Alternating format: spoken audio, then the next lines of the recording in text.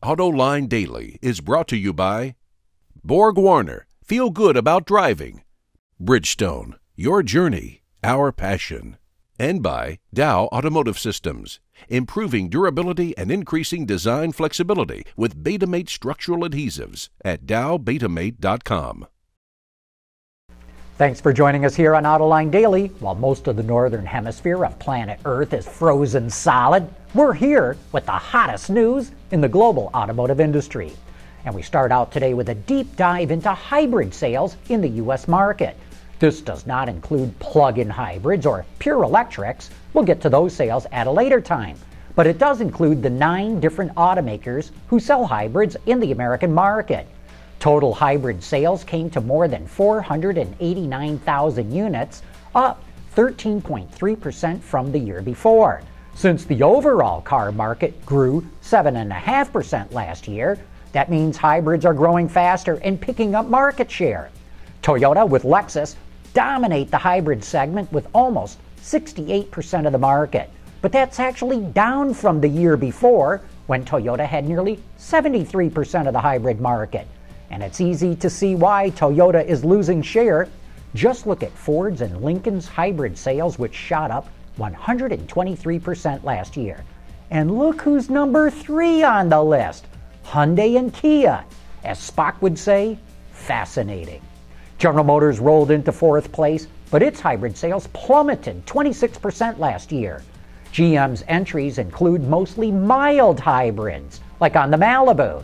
But apparently the public isn't as interested in mild hybrids, which deliver very mild fuel economy improvements, which would explain why sales plummeted. Honda and Acura trailed GM, which we didn't expect to see.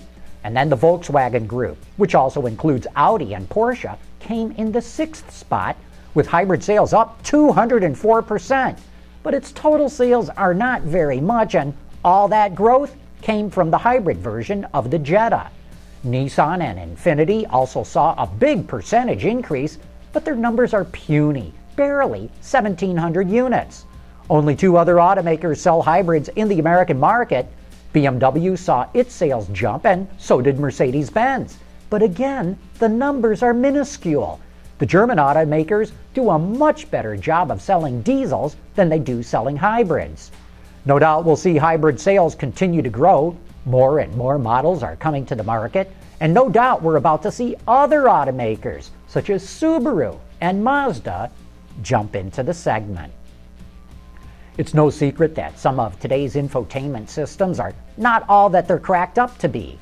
In its latest auto reliability survey, Consumer Reports found that in-car electronics generated more problems than any other area in a car, with Cadillac, Ford, Honda, and Lincoln leading the way with problems. But in order to find out specific problems and overall satisfaction, Consumer Reports recontacted people that they had surveyed in the past. And they found that 60% of people had problems just trying to learn how to work the system, and an additional 1/3 experienced at least one system malfunction.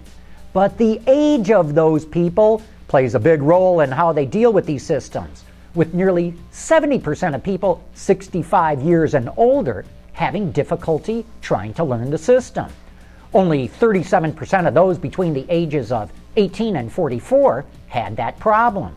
However, these brands are going to need to do a better job, because only between 52 and 61% were highly satisfied with their car's infotainment system. Everyone knows that electric vehicles just cannot compete in driving range with today's fossil fuel burners. But what vehicle would be a fair comparison if you wanted to race a Tesla Model S from Michigan to New York? Well, that's exactly what the editors over at Car and Driver magazine were wondering, and they came up with the most famous model in history, the Ford Model T. The race started at the Piquet plant in Detroit, where the Model T was designed, and it ended at Nikola Tesla's old laboratory on Long Island in New York.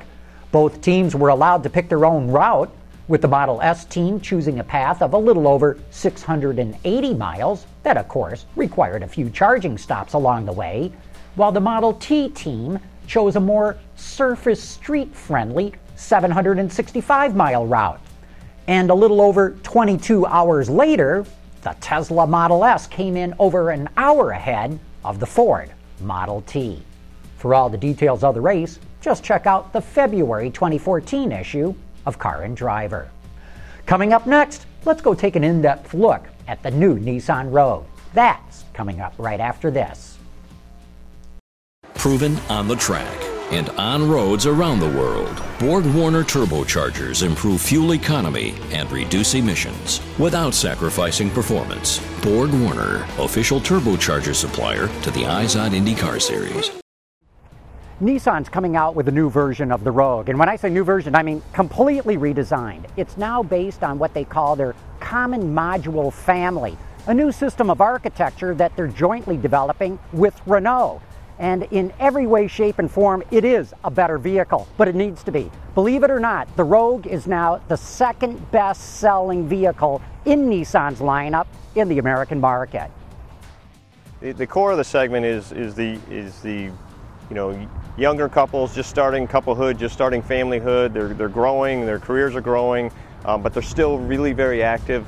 So the messaging there is this vehicle really meets every need. You can go anywhere, anytime, any place. In this segment, what's really important is safety and security. And for that, we're introducing a suite of new confidence-inspiring driving technologies, active ride control, active engine braking, and active trace control.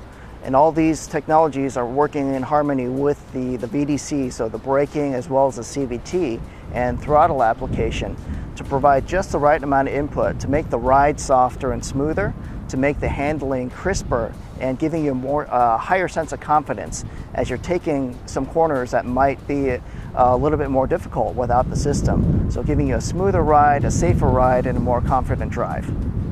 With the 33 miles per gallon, again, which is class leading the segment, several things were done to the Rogue. One of the really great stories is the improved aerodynamics. The previous model had a coefficient of drag of 0.36. We've improved that by 10% down to 0.33 with a number of items, everything from the standard roof spoiler to the side hatch spoilers, and even a Nissan First muffler spoiler that's helping to redirect the airflow, giving us that 0.33 and that class-leading 33 miles per gallon. Obviously, one of the things we're concentrating on is consumers' dependence on their personal devices or their iPhones or their PDAs or whatever, trying to bring that into the car and also minimize the amount of distraction that those devices can cause if not used properly. So we're trying to find the right balance of giving consumers access to that information because they don't want to be disconnected, but we want to make sure they're really connected to the road and what they're driving while they're behind the wheel. So they can leverage their smart devices to access their apps, Pandora, Facebook, Google Send a Car, things like that. So we do have the interface there, but it's also being managed in a very careful way to make sure that the focus stays on what the car's all about, which is driving. The new Rogue is substantially better than the old one in acceleration, in braking, in steering, ride and handling, in the quietness and the quality of the interior, with its fuel efficiency. But it's also more expensive. But don't have a heart attack just yet, because Nissan's going to keep the old Rogue in production for those of you who are a little bit more cost conscious. For Autoline Daily, I'm John McElroy in Nashville, Tennessee. It's just a little too early to tell how that Nissan Rogue is selling, because Nissan is still getting its assembly line up to speed after it switched production from Japan to the United States. All next week, we'll be webcasting live from the Detroit Auto Show, thanks to our signature sponsor, Chrysler, on January 13 and 14, both shows at 1 p.m. Eastern Time. Then on Wednesday and Thursday, we'll be webcasting the second annual Autoline Supplier Symposium, thanks to our signature sponsor, Ford. Those shows start at 2 p.m. Eastern Time at our website, autoline.tv. And that wraps up today's report. Thanks for watching. We'll see you tomorrow.